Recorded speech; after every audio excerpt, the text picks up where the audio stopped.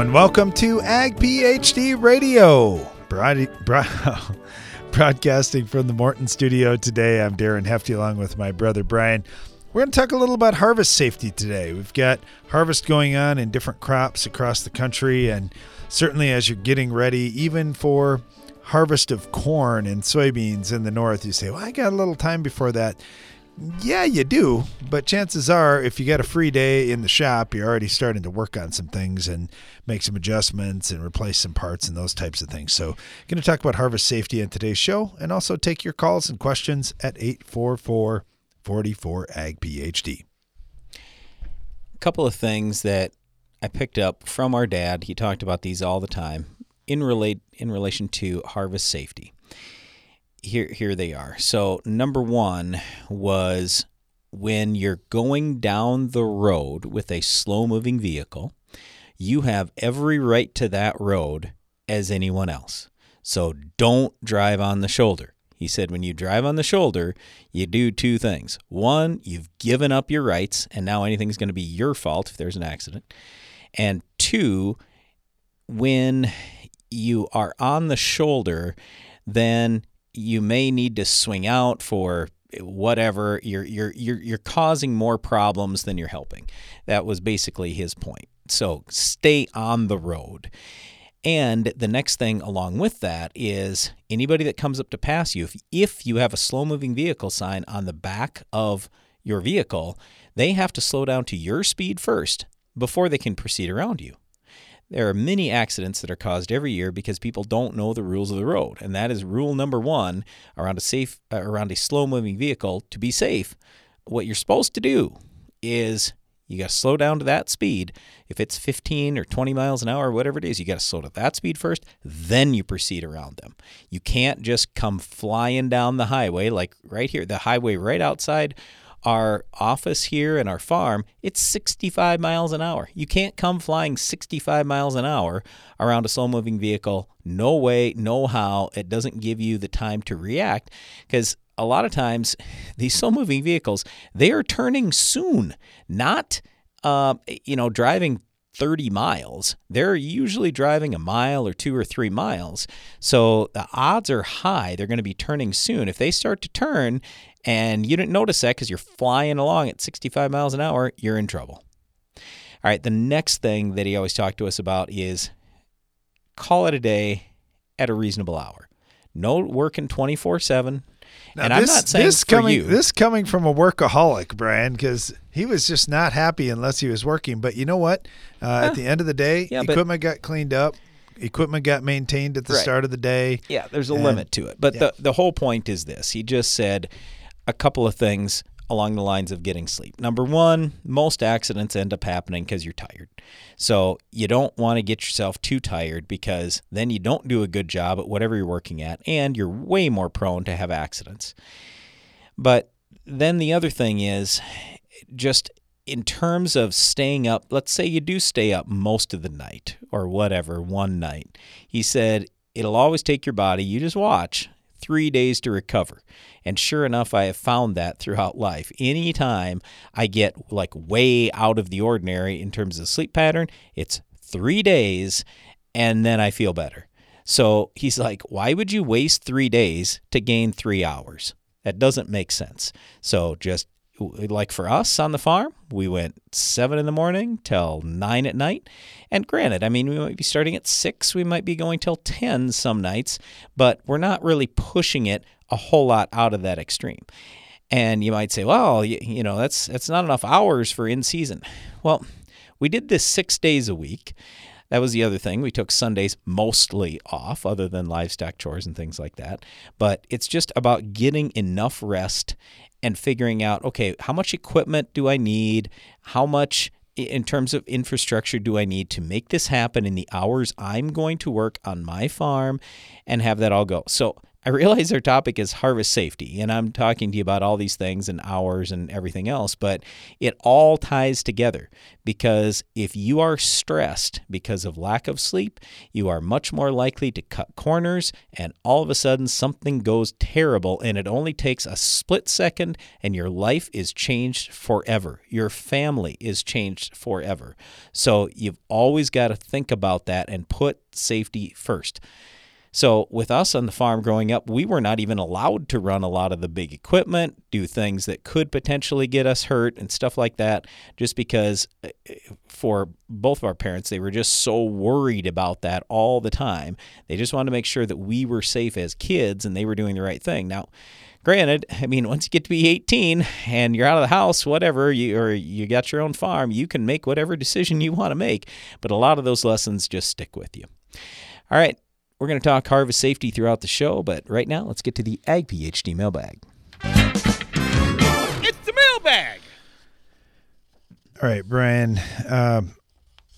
This question comes in from John about lowering soil pH. We didn't get through this yesterday, did we? He said, I know I had this one up and ready to go. He said, guys, I was reading a recent article about elemental sulfur. No, we didn't talk about this yesterday. And trying to lower pH. And yes, somebody said it doesn't work. Well, and that it doesn't work if your CEC is too high. Not true. But also just wondering, what is the CEC? Where do you find that on a soil test? Those kinds of things. And then tell us why you've had different results. Okay, so cation exchange capacity, you can get that on just about anybody's soil test. You may have to request it depending on the lab you're working with. The reason why we like knowing cation exchange capacity and why everyone needs to know it is so we're all talking apples to apples. Because otherwise I ask a guy, well, how heavy is your soil? Oh, it's really heavy. Well, that means something totally different to a farmer in Alabama on sand than it does to somebody up in Canada with unbelievable heavy peat or muck soil. So I want to know, what's your cation exchange capacity number? What's the number? Then I can give you a much better idea of how we're going to manage that field.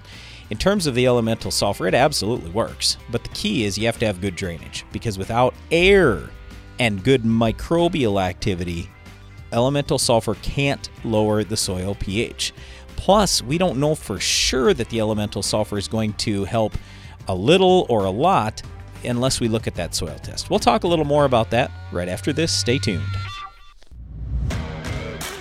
When nematode pressure mounts, seed-applied Trunemco provides assurance. Growers using Trunemco are seeing a difference, from early plant vigor to improved soybean and cotton yield. Impressive results are everywhere, and we want to hear about yours. You could win $20,000 and be named a Trunemco Elite Grower. Don't delay. Contest ends October 31st. No purchase necessary. Void where prohibited. See full rules. Learn more at newfarm.com/USST. Get uniform control in your fields with trusted, hard-working Lucento fungicide.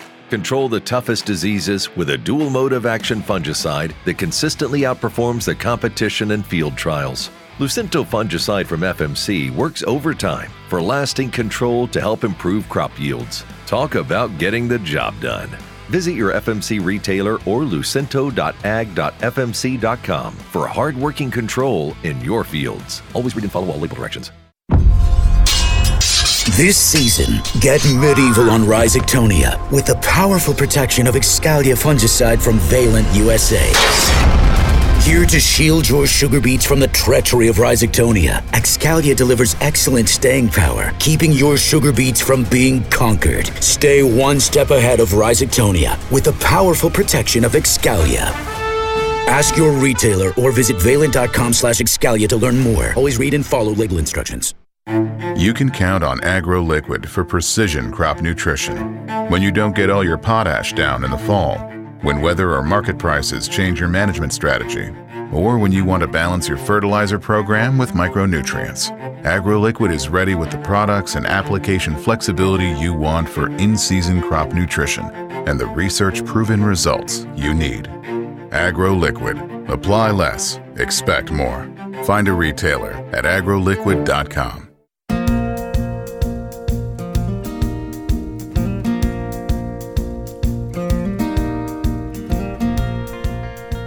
Welcome Welcome back. You're listening to Ag PhD Radio, talking harvest safety on today's program, and also taking your calls and questions at 844-44-AG-PhD. Got a soil test to look at a little bit that came in.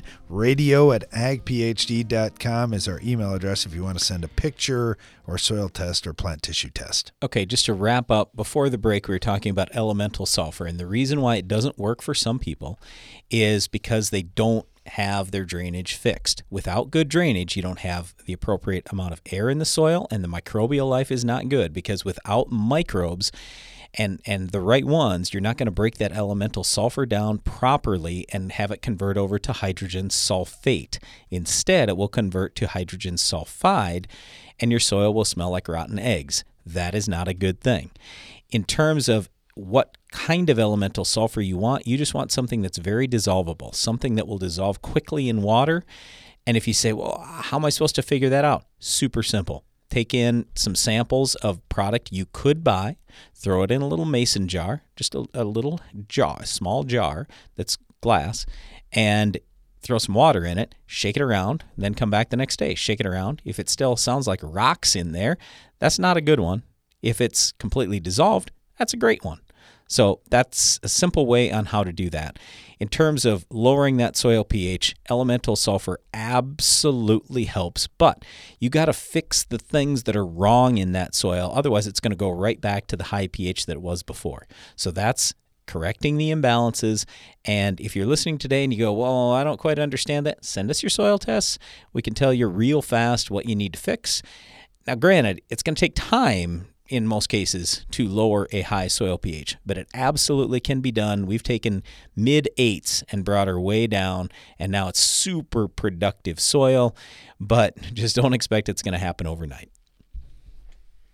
All right, let's get back into our harvest safety topic, and real happy to have Dan Neenan with us right now, Director of the National Education Center for Agricultural Safety, and you can find their resources at necasag.org. Dan, thanks for joining us.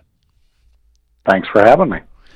You know, you talk about harvest safety, and obviously you work with a lot more than just the corn crop. You're working with all the crops across the country. What are some of the big things that I guess you get into? A lot of rescue from grain bins and those types of things, but how about just safety out in the field? Absolutely. Now is a good time before the harvest season kicks in to take a look at the machinery. And remember, it's getting darker earlier, so taking a look at your lighting and marking, making sure that is all working, and that, the reflectors are clean and what we call retroreflective. So if a pair of headlights hit it, that they're going to be able to reflect back and show you in front of them. We also want to make sure that those reflectors are on the widest part of the implement that you're towing. We want to give the driver behind you a good appreciation of your size and, of course, the slow-moving vehicle emblem to be able to do that, to get them off of the gas and onto the brakes. Another thing, Dan, that comes up this year is just drought. And a lot of farmers say, man, I'm nervous about just fire risk at drought. What are the statistics show, and what are some good practices that we should be looking into to keep ourselves safe? We recommend 2 10-pound fire extinguishers on the combines, one up in the operator station and one down and around the other side. The other thing is the response of your local fire department. A lot of people outside of the home farm are renting properties or have bought properties that they recognize as, let's say, the old Joe Smith farm. So if that's where the combine were to catch fire and they called 911 and said, hey, I'm at the old Joe Smith farm, well, back in the day when each small community had their own 911 center, people knew where that was at. But as 911 centers have become countywide or region-wide, they can't. So if your area has the 911 numbers for it, to write down on a piece of paper, make copies for every combine, pickup, tractor that's going to be going from farmstead to farmstead, that, what we call the old Joe Smith farm. Here is the actual address, but here's the 911 number. Because if I can give the operator that 911 number, it's going to automatically tell them what fire department, what ambulance, what police department to be able to dispatch out, which is going to save time. And of course, when we talk medical, time is muscle, but, with a machinery that's on fire, we want to get it out as soon as we possibly can. So any time that we can save, and getting them dispatched, will be well worth it. For sure. That's a great tip, having the fire extinguishers on hand, having the address of the field so you know what you can do and where they need to get to with the help for you. The other thing with fire extinguishers, Dan, I thought this was interesting. As a kid, I got fire extinguisher training, just learning how to shoot it and where to aim it at and those types of things. It's actually kind of fun shooting a fire extinguisher when you don't have to, and it's not an emergency. But boy, if that emergency ever pops up, all that training, hopefully it's somewhere in the back of your mind, because there's a little bit of panic there too. Yep. Well, the acronym is, of course, PASS, just like passing a football. You want to pull the pin, aim at the base of the fire, squeeze the trigger, and spray back and forth. So you always want to be aiming at the base of the fire, because that's where the burning is actually taking place. So if you're aiming at the top, you're not putting anything out. The other thing that you mentioned, using that fire extinguisher. Once you use it once, if it's a 10-pound fire extinguisher and you just use a little bit of it and you think, oh, it's still full, I can put it back and I can use it again. That's not true, because what you did was you shot the propellant out of it, which is going to, shoot for distance there. So even though you might have 9 pounds of powder left in the extinguisher, if you've used the propellant, in a week, nothing else is going to come out of there. So it needs to be recharged or replaced if you use that. Oh, that's a good tip. All right. Also, when we get that grain harvested in the field, there's lots of moving parts and lots of equipment, as you kind of alluded to before. But you bring that back home and you put it in a grain bin. Now you're into a whole bunch of different safety concerns with confined space and dust and all these things. That's one that getting more training on and refreshing us on each year is really important. It is, and to take a look at what your moisture content is. In a large swath of the country, when we get into January and February, it's going to freeze. So if that grain has a high moisture content to it, it's going to freeze and crust over. So remember, we fill the bin from the top, we feed it out from the bottom. So we could get a void area there that may be 3 feet deep or maybe 30 feet deep. So as the farmer goes in and maybe potentially walks across it, it can't support their weight. And they're going to fall and they're going to be trapped inside there. So, the other thing to take a look at is, to chat with your local fire department. Do they have grain rescue materials, the pieces to be able to work together, to be able to get somebody out that's entrapped? The rescue tubes have been on the market about 15 years, but they've just been incredible in switching from what was a fatality into what could potentially be a rescue or somebody who's at the dinner table tonight. Yeah, that's a big deal. And I know in our state, there's so many small rural towns that not everyone has rescue tubes or the training on how to use that. How close does that need to be, Dan? Is that something where eventually we need that in every single town? Or is that something of, We'd love to have it in every county. Love to see one tube in every county. We're a long ways away from that. To be able to do that and the training. So there is Grain Bin Safety Week out there. With that, folks can nominate their fire department to win a grain rescue tube and training. So that contest always opens up January 1st. So, if they kind of put a tickler on their calendar to go to grainbinsafetyweek.com that first week in January, they can nominate their fire department to win the rescue tube. So this year's contest, we took in enough donations that we're giving out 59 rescue tubes in 23 states. So we're actually in the process of delivering those out now and doing the training to the fire departments. Wow, that is awesome. And I know just for our local fire department, there's a benefit every year. There's a fundraiser every year, and they always put different equipment up for what are they trying to raise money for. A grain rescue tube would certainly be a good one to add to the list. Dan Neenan with the National Education Center for Ag Safety. Thanks, Dan. Really appreciate it. Stay tuned. When it comes to cereal disease protection, Prosaro Pro 400 SC fungicide from Bayer makes all the difference. With 3 effective active ingredients for overlapping control of foliar and head diseases, and a flexible application window for head scab, it's formulated to lower DON, protect yield potential, and promote superior grain quality. Prosaro Pro.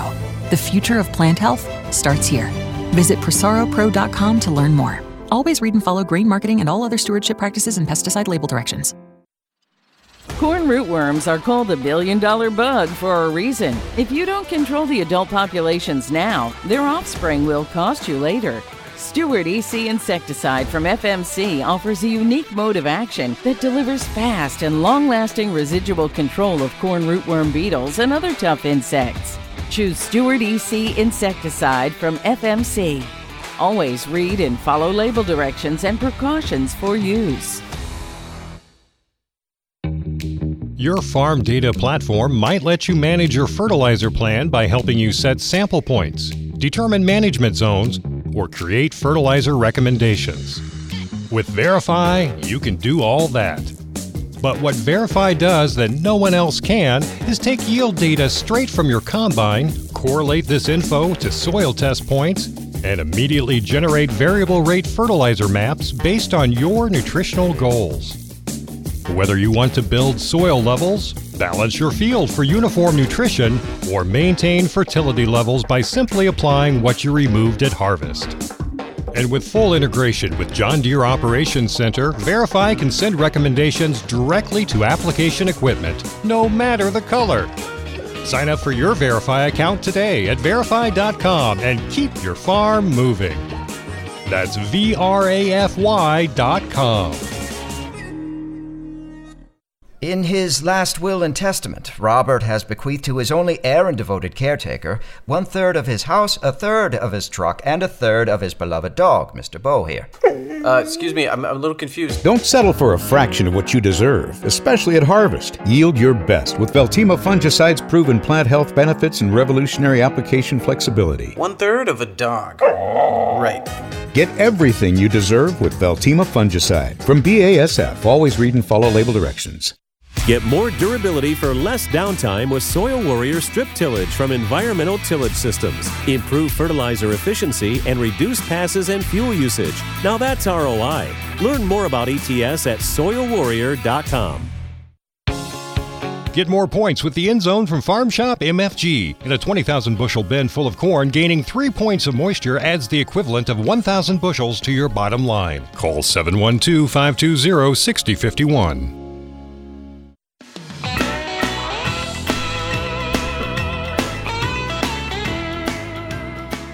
We're discussing harvest safety on today's Ag PhD radio show, and of course taking your calls and agronomic questions at 844-44-AG-PhD. We had an email that came in from Josh. He said, in our area, we have an app that all farmers have that lets the farmers and volunteers know where the fire's at. It has sped up reaction time to help everybody get there and provide some help. Hey, that's really cool, Josh. I think that's a great idea. And we were just talking with Dan Neenan, and he was saying the same thing, National Education Center for Ag Safety, that getting help there timely is really critical. And knowing the addresses, knowing the 911 addresses of your fields is really helpful too. So just adding that onto your form or your sheet or whatever of your harvest records, that it could really save you if you have an emergency out in the field. Real happy to have Jesse Williams with us right now with Case IH, talk about the equipment side of this just a little bit. Jesse, thanks for joining us. Good afternoon. Well, harvest is coming up pretty quick on our farm, and I know it's already going in different parts of the country. The big thing here is keeping that equipment up to snuff, running well, and avoiding problems. Correct. So, when you think about uptime, what are some good tips that you've got for us just to ensure that happens for us on our farm? Probably the best one would be working with your local dealer. They've got a great uptime inspection program that they'll do a 140-point inspection on your machine. We've been doing that on our farm with my father-in-law's machine for 10 years. He's got an 8230, and we're rarely broke down during harvest. So that, takes a lot of the stress out of harvest when things stay rolling. I've got a lot of customers that like to do their own repairs that will still have the dealer come out and run through that inspection with the trained tech that's got a lot of experience, tell them what they need to replace, and then they do their own repairs. It's kind of like our own visits to the doctor, Jesse. If something's wrong, I'm sure happy to head in, but it's those wellness visits that, I don't know if I really need that. I can see farmers feeling the same way about their equipment. Yeah, I think this is a little less painful than going to the doctor, maybe. But, I hope, a little less intrusive, hopefully. Hopefully, yeah. So, the other thing I typically recommend to guys pre-harvest is going through and, calibrating the sieves, zero nitric concaves, some of that basic stuff so that when you get the book out or you're turning the automation on and you're setting the machine, things are where they should be. Yeah, that's a big deal. All right, one thing we're expecting this year, Jesse, there's a lot of areas that are struggling catching enough rain. Our farm would certainly be in one of those areas, so we're concerned it's going to be a drier harvest again. What are some things you've learned here over the last couple of years that could help us do a better job and stay safer through a dry harvest? Yeah, just trying to keep that machine clean, keep the debris off of it, kind of knowing where the areas are on your machine that trash can build up.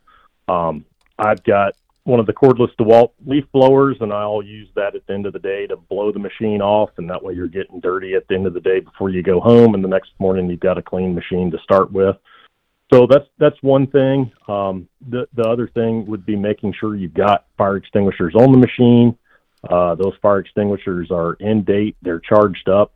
And the other thing I recommend to guys a lot of times is take them off once or twice a season, flip them upside down, bounce them off the bottom of the tire, and that'll break that powder in the bottom of the fire extinguisher loose so that it's not getting caked in the bottom as you're bouncing through the field, and then you go to use it and it won't come out. I also like to keep a water-filled fire extinguisher on the machine. Those are really great for that crop residue. If you get a fire in the crop residue, plus you can go back to the shop, fill them up with the garden hose and pump them back up with the air hose and recharge them yourself. So if it's really dry, a lot of guys will keep a disc in the field. I've had a lot of customers in Nebraska on days when the wind's blowing 40, 60 miles an hour that say, we're just going to take the day off. It's not worth having something happen on a day like today and starting a field on fire. That's a good point. I'm seeing more farmers bring a water tank and even having a tillage tool on hand just in case, especially if they're a long ways away from help. That gets to be the challenge. So We do rely on our equipment a lot. Do you have some new innovations coming out on equipment with some of these safety features and other things to improve safety for farmers? Yeah, safety is one thing that we're constantly looking at and talking about within the company. Trying to make sure we've got machines that are comfortable to reduce the stress throughout the day. You've got good visibility. You got good mirrors that you can see behind you. The camera kits that we've got available from the factory now, if you're backing a machine up, that allows you to see what's behind you, if there's another vehicle behind you or kids running out there or something like that. So I think some of those things, along with, just from that harvest stress, the AFS harvest command is going to automate those machine settings so that once you get the machine set, it's taking some of that stress off of you throughout the day by automatically making some machine adjustments for you as you're harvesting and your conditions change. One example of that would be, I was up at the field day last week, and it looks like in the bottoms you've got some really good corn, and on the top of the hills it's a little thinner, so that harvest command is going to adjust as those yields and moistures and all that change going through the field. You're absolutely right on that, Jesse. It's going to be variable throughout the field that you drive through. And I know every year we see our yield monitors go up and down, even on the good years. So there's certainly a lot of adjustments that have to be made. It's a lot mentally on farmers too. You've really got to be sharp, and it wears you out by the end of the day.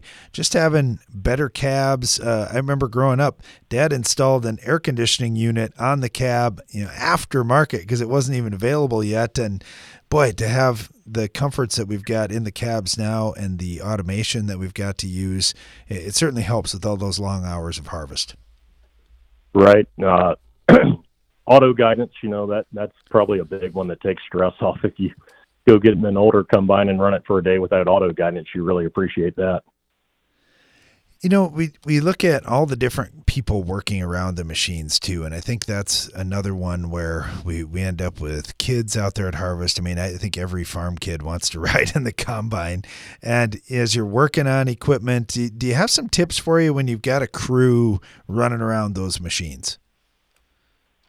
Yep, I've got a 4-year-old and a 6-year-old daughter that like to spend a lot of time with me on the farm. So, the safety with them around is always top of the mind. And I was listening to your show when it started, and you were talking about, Dad didn't let you do certain things when we're younger, and we're kind of the same way. But just, if they're coming to the field for lunch or something like that, making sure I've got the machine stopped. I like to set everything on the ground so the head's not sitting in the air every time I shut the machine down, and get everything shut down before they even get out of the vehicle. So there's, less chance of someone running up to a machine that's got moving parts and getting injured or something like that. I know in our farm, we tried to look at everything as far as overhead power lines and trees and these types of things, but our equipment just keeps getting bigger and bigger, as evidenced by, our old shop, we can't even fit in the door anymore. So I know we've gotten bigger equipment out there. It's definitely worth another look before you get to harvest.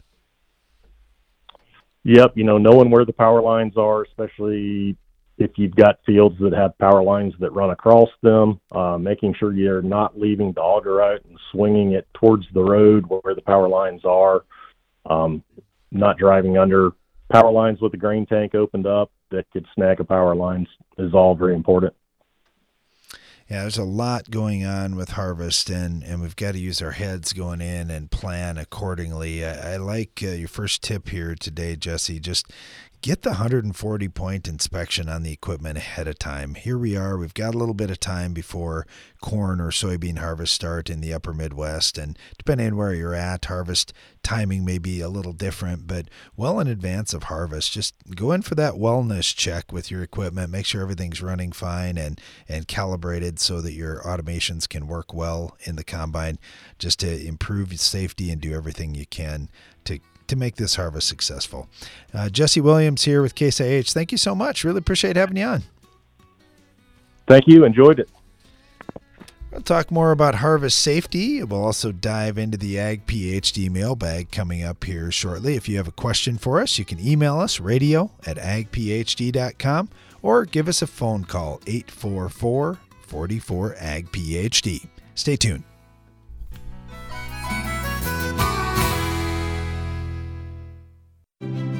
It takes balance to be successful in farming, because what you get out of it depends on what you put in. And Corteva Agriscience gets that. Introducing Utrisha N Nutrient Efficiency Optimizer, a biological product that naturally captures nitrogen from the air. It's a sustainable way to add balance to your traditional nitrogen methods and maximize your yield potential. Embrace a balanced approach to nitrogen management this season by visiting corteva.us. Morton Buildings has served the American farmer for more than 120 years. From manufacturing our own building components to constructing your building, Morton takes pride in being the industry leader in post-frame construction by providing a quality building and exceptional customer service. A Morton is built to last for generations. To get started on your next project, please visit mortonbuildings.com.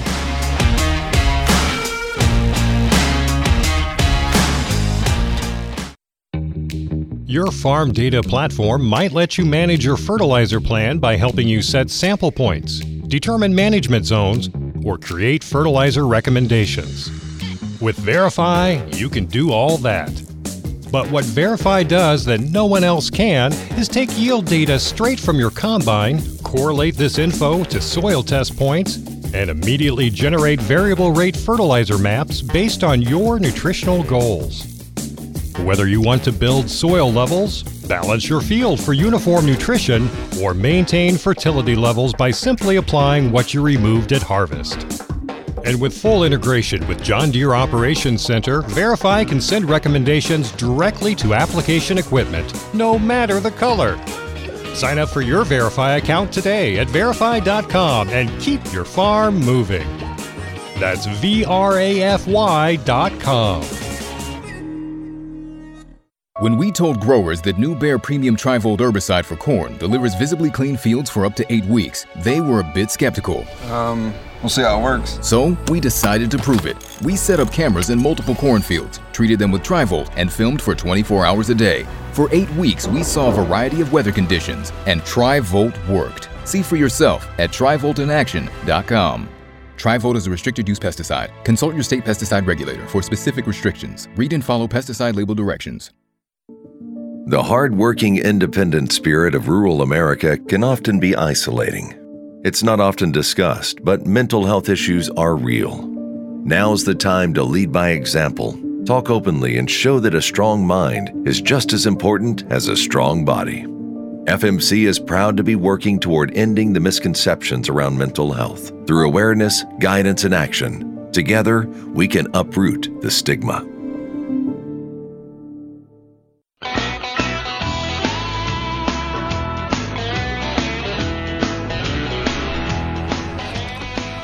Welcome back. You're listening to Ag PhD Radio, broadcasting from the Morton studio.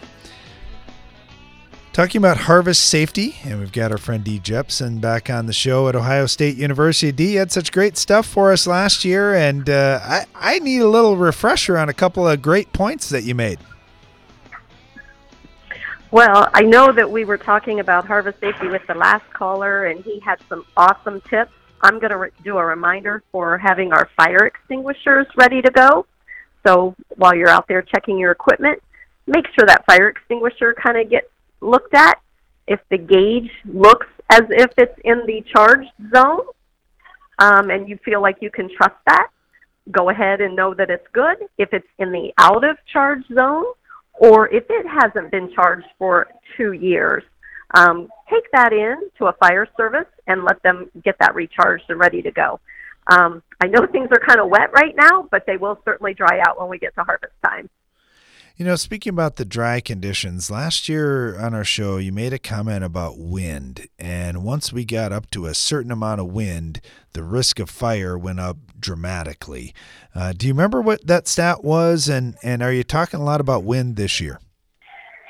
Well, we certainly know that wind, wildfires, we have seen our share of that. So I'm not going to say that any certain amount of wind, it's kind of like when we spray, right? There's not a certain magical threshold. If it's windy, those conditions are ripe for added oxygen and that can fuel the fires. So you're absolutely right to be prepared and watch out for those environmental conditions.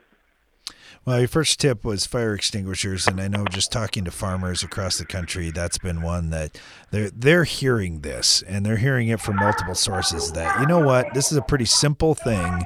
If you're not doing that, come on, guys. And the other one is just blowing down equipment, cleaning up equipment. And I've talked to more farmers, Dee, that say this is a multiple times a day kind of thing. We just don't want to take chances. Oh, that's true. Anytime we step out of the combine to take a rest break, or if you're working around the grain bins, taking a break, kind of take a look, find the broom, find an air hose, and blow off that extra chaff, because we know removing the dry fodder will help, eliminate one leg of that fire triangle. You need the spark, you need the oxygen, and then you need materials that will burn. So simply keeping those materials at bay and in check. Our grain co-ops do a great job. They have to adhere to a dust standard that they can't have any more than 1/8 of an inch of dust at any time in their facility. They're pretty confident that they can meet that standard. So I challenge the farmers to do the same thing. Just keep that dust and that extra chaff at bay. Now, you mentioned grain bins as well, and certainly there are safety issues and many times tragic safety issues around grain bins. What are some of the simple things, Dee, that we should be doing that we just haven't done on a regular basis that could really improve safety? Well, you're right. Having our bins ready to go, a lot of folks are sweeping them out this time of year. And so when you enter a grain bin, of course, industry classifies that as a confined space. Which means there's a way to enter that safely. The first one is that you never enter it alone. let someone else know that you're going in to work in the bins. If you're able to have someone monitor you while you're inside, those are all good recommendations. We want to make sure that we even turn off all the electrical equipment that could add additional injury if you're in there.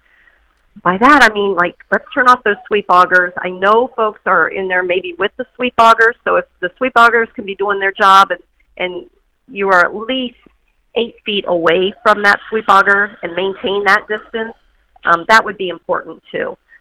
It's always good to wear a harness and a lifeline, but before I make that recommendation, I also have to say, where are you going to attach that lifeline to? OSHA tells us we have to have an attachment point that can handle a 5,000-pound pole on that line. Now, some of our older grain bins are just not able to do that. Some of our new bins might even have the stiffener, the metal that's stiffened enough that we can attach, or they may even have rails or attachment points built in. I always challenge farmers that as they are building new bins to keep that in mind. Put something there that they can be wearing a lifeline with an attachment point. And let's see, the last one, I want to talk about farmers' health. We are doing some studies right now at Ohio State to measure how much dust and noise a worker is exposed to when they are inside sweeping out the bins. And it is off the charts. And so I really want to make sure that as farmers are doing their work safely, they also think about their health and the type of respirators that they're wearing. Yeah, there's just so many things when it comes to your personal health that need to be at the forefront here too, not just making sure the equipment's up and running, but getting in and getting that annual health check and make sure you're good to go. There's going to be a lot of strain on you, like you mentioned, with dust and noise and the long hours and probably a little less sleep than you're used to. All those things can be really tough on your health. So make sure you're paying attention to you in addition to the equipment. Great stuff here, Dee, as always. Really appreciate the work you're doing at Ohio State. Thanks for sharing that with our listeners today, too. Thank you. Be safe.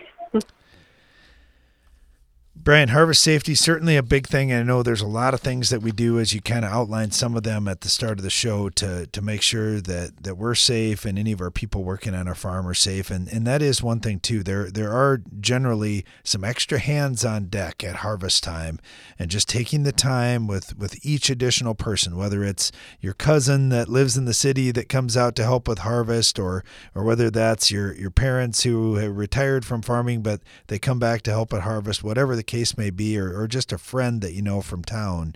Make sure you're going through all these safety things with them to keep them safe. I mean, that's the most important thing at harvest. If we don't get everything combined before the snow hits, it stinks. But if somebody gets hurt, there's just no replacing that and no going back. So make sure you're doing everything you can to keep the equipment in top-notch operating ability, and also that you're going through each of these instructions with your people too.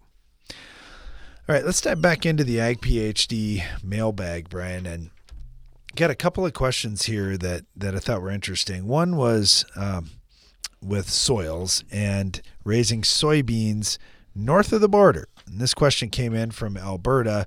We want to raise soybeans for the first time. We got some ground that was pasture up until 2020, and they had taken a soil sample and sent in. What would you guys do if you wanted to raise soybeans there? We get about growing degree units, about 2,200, 2,300 growing degrees. Okay, here's the thing. We have one soil test, and I question it because there's 17.5% base saturation potassium. Do we actually have, according to this, 4,095 pounds of K? I'd like to see grid samples out there. Let's see if we actually are dealing with that over the whole field. I really, really, really doubt it. But if we are, here's how I would handle that. I would not put potassium on again until my base saturation K is below 8. So that's the first thing. Second thing is you've only got 45% calcium. You've got to get more out there and get that base saturation percentage raised. The magnesium's at 23%, so it's not horrible. But if it's me, I'm not going to spend a lot of money on this because I'm going to do this real slowly on the calcium thing. But I'd probably at least be considering the use of some gypsum. And then beyond that, when I start looking at some of the other nutrients, there's 400 pounds of phosphorus, great. 20 parts per million on zinc, that's almost exactly in ratio with the phosphorus, great. Copper's a little low at 1.8 parts per million. But boron's at 2.4. I mean, a lot of these numbers are actually pretty good. I would expect you're going to raise a real good crop out there. However, there is 2.4% sodium, and again, that potassium is like double the amount that you want. So don't worry about it. You'll suck it out of there pretty quickly. So just make sure you're not putting any more potassium out anytime soon. And then make sure that we're doing everything we can to make that soil as porous as possible. That means getting a little more calcium out there, putting in drain tile if you need to, because we're talking 30 CEC. So, those are the things that I would probably take a look at on this soil. All right, thanks for that question. We appreciate it. We'll dive back into more of your questions right after this.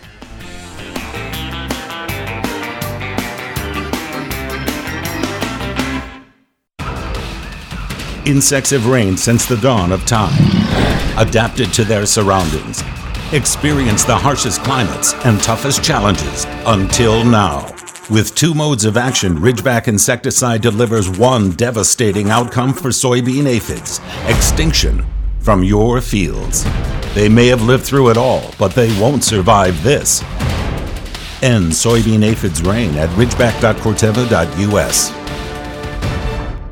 360 Yield Saver pays back fast. Hi, Greg Souter from 360 Yield Center. For a 12-row corn head, harvesting 2,000 acres of corn, you'd spend $7,200 on the Yield Savers. Those replacement gathering chains cut header loss by 80%. With today's corn prices, the grain you save will pay for the investment of 360 Yield Saver in less than 600 acres. This crop is too valuable to leave bushels in the field due to header loss. Put that extra grain back in your tank with 360 Yield Saver. Your farm data platform might let you manage your fertilizer plan by helping you set sample points, determine management zones, or create fertilizer recommendations. With Verify, you can do all that. But what Verify does that no one else can is take yield data straight from your combine, correlate this info to soil test points, and immediately generate variable rate fertilizer maps based on your nutritional goals. Whether you want to build soil levels, balance your field for uniform nutrition, or maintain fertility levels by simply applying what you removed at harvest. And with full integration with John Deere Operations Center, Verify can send recommendations directly to application equipment, no matter the color. Sign up for your Verify account today at verify.com and keep your farm moving. That's VRAFY.com.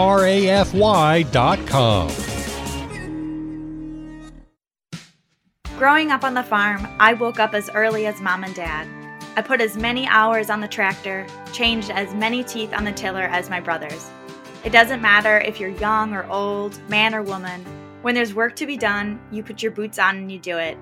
I do that on my farm and in my job at Case IH. My name is Kelsey, I'm a farmer, and I work for Case IH. Case IH, built by farmers. Win the war against weeds in your soybean fields with Fierce herbicides from Valent USA. With 3 different formulations and multiple modes of action, you're sure to find the right Fierce product to protect your operation from tough weeds like Palmer amaranth and water hemp. Give your soybeans a strong, clean start with up to 8 weeks of residual control with the powerful pre-emergence protection of Fierce herbicide. Ask your local retailer or visit valent.com/fierce to find the right Fierce formulation for you. Always read and follow label instructions.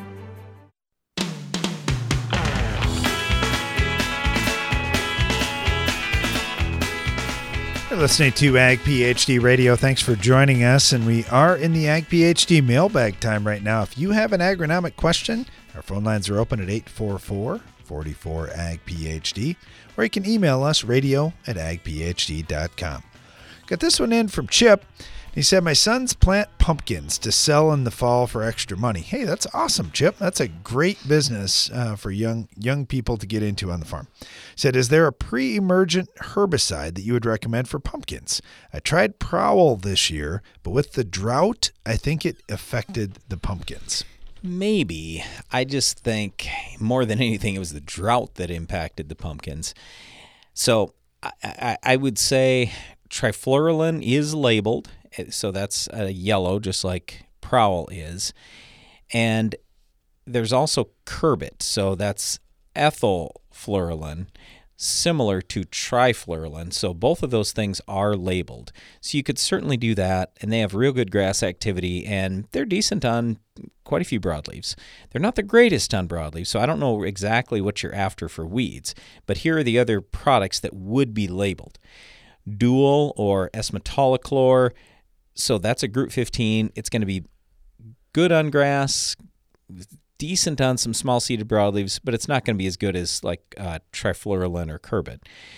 And then you've got Reflex. It's not labeled in every state, so you'll have to check to see if in your state it's labeled. But Reflex is a good broadleaf product, better than trifluralin or any Group 15. Okay, so those are probably the ways that I would go, or the products I would consider using. Now, here are some others. There's Sandia. That's the same thing as Permit. That's an ALS. It can be a little hard on the crop if it's cool and wet. It's the same thing in just about any crop. These ALS herbicides can be a little tough sometimes in cold, wet conditions. And it's not the greatest on a lot of weeds out there, so usually I'm not recommending that. And then the other one would be Strategy that's labeled. That's a combination of Command plus Curbit. So Command has definitely more broadleaf activity, at least on certain weeds like velvet leaf. It's great on. So those are the choices you've got. Trifluralin or Curbit, Dual, Reflex, Sandia, Strategy. All right, thanks for the question, and good luck on the pumpkin sales. That's awesome. Okay, got this one in from Randy over in western Minnesota. Randy said, hey guys, we had a failure last year trying to get cover crop established, and we hear you talking about cover crops that you do after your silage harvest. Can you talk to us a little bit about your cover crop strategy? We're pretty dry right now. We're anticipating it's going to be dry after we get harvest done too. What steps are you going to take to establish a good cover crop? Well, the first thing is a lot of people talk about flying it on, blowing it on, whatever, that seed. I want you to think about this. How successful would you be if you flew on your wheat seed or your corn seed or your soybean seed, or you blew it on with a floater and hoped for the best? You'd probably go, wow, that's an enormous disappointment. Yep, that's usually what we see when people try to seed that way. I don't really call that as seeding. I call that Johnny Appleseed, and we're hoping for the best. So we have modern technology. Let's use the modern technology. Use a drill or something to actually put it in the ground, and you're going to have way better success. The main reason why is because seed needs soil contact, and it's got to have soil around it, and you've got to have water with that soil. So you've got a much better chance when it's down into the ground a little bit. So anyway, we've tried those other methods, and I mean, sure, sometimes they work okay. And granted, when it's just a cover crop, we shouldn't even use the word crop in there because cover is appropriate. All right, if I'm raising a crop, I think about I want to have the best success possible. When I'm thinking about a cover, it's like, whatever. I don't want to spend a lot. I'm just going to hope for the best. So I kind of want this happy medium in here. I don't want to spend a lot. On our farm, we like using oats for a couple of reasons. Number one, dirt cheap. So we're going to spend $5 an acre on the seed. That's awesome. So I didn't spend much. Two, it definitely dies in the winter. I need that. I can't have anything growing in the spring. Otherwise, it robs my water and nutrients for my crop next year. We get no rain here to speak of. So we got to have things as clean as possible in the spring, but I like having that residue there. It catches the snow in the winter. It prevents my soil from blowing away. So that part's all good. But we really like oats as our choice for a cover crop because it for sure dies in the winter. So anyway, what we'll be doing is when silage harvest is going to happen here, starting later this month, we will be right behind those cutters, and we'll be going in with the drill, put that seed out there, we go with a relatively low rate. We don't need to put on several pounds of oats per acre. We're just going to throw a little bit on, maybe a bushel and a half, something like that, but very little money we are going to spend, and then we'll have the opportunity to get better seed to soil contact. And even if it does remain dry, and we've been in drought for over 3 years now, I know we'll get a lot of that growing. But the big key here is we want to get it off to a good start as quickly as possible, because we're talking around the 1st of September, and a lot of the silage will get cut in early to mid-September. Well, we might have 2 months of growing left, so I want to take full advantage of that. Now, if we had, let's say, 3 or 4 months, I'd be in no enormous rush.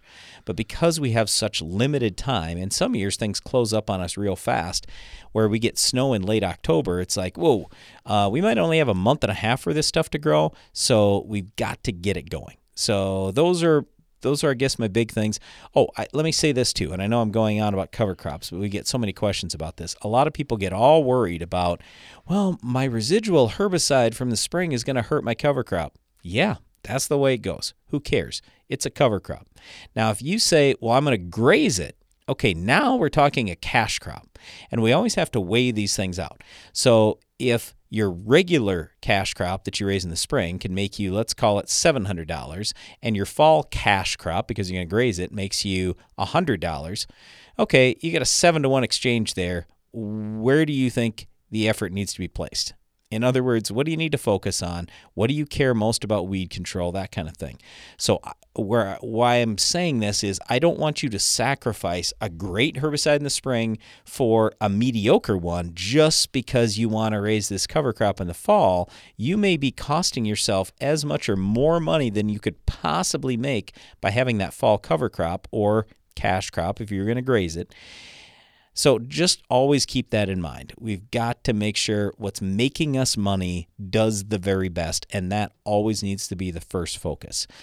And then if you say, okay, well, I have this great herbicide, so that means my cover crop isn't going to grow well, well, pick a different cover crop then. There are a million of them out there. So you just have to look at what are my goals and what potential cover crops would fit into that. And how can I kill it if and when it becomes a volunteer next year or the year after that or the year after that? The last thing you want to do is seed what's eventually going to be the worst weed problem on your farm, and you go, man, I did this to myself on purpose. So always be thinking about those things. All right, now this one from Ed, and he said, my soybeans weren't anything to brag about this year, but we actually caught some rain, and the beans look pretty good now. My questions for you are twofold. How long do I need to keep up fungicide applications for white mold protection, which I'll probably get now that I got some rain? And number 2, how late do I keep scouting and spraying for soybean aphids and other bugs? Well, the other bugs is the thing. Aphids, like in our region of the country, middle of August, once you get past August 15th, August 20th, the odds of it paying as a treatment get pretty slim. Past R5, R6, probably not going to be worth it. But other insects, you need to scout all the way till harvest, because we have had it before where a whole bunch of bean leaf beetles show up and they clip pods. We've had it before where a whole bunch of grasshoppers move in late in the season and destroy some of certain fields. So you want to pay attention for those. That's a lot different than aphids. I'm not worried about aphids in September, but I could worry about other things. In terms of fungicide, we would just say we're not going to call her quits until we're at least R5. Until we are at beginning fill, I'm going to keep spraying. So the way we handle white mold on our farm, we start with Cobra in mid-June. Then we come about 2 or 3 weeks later with Endura. Then we come 3 weeks later with something else, and 3 weeks later with something else. We'll run the math on that. That puts me out to about mid-August spraying our last treatment. I know it seems like a lot, but Darren and I were just talking about this morning. White mold has absolutely taken 100% of our yield in areas on the farm. We have to be very aggressive with that. I'm not letting that happen again. Yeah, don't give up on that soybean crop too early. Thanks for listening to our show today, and be sure to join us again each weekday for more Ag PhD Radio.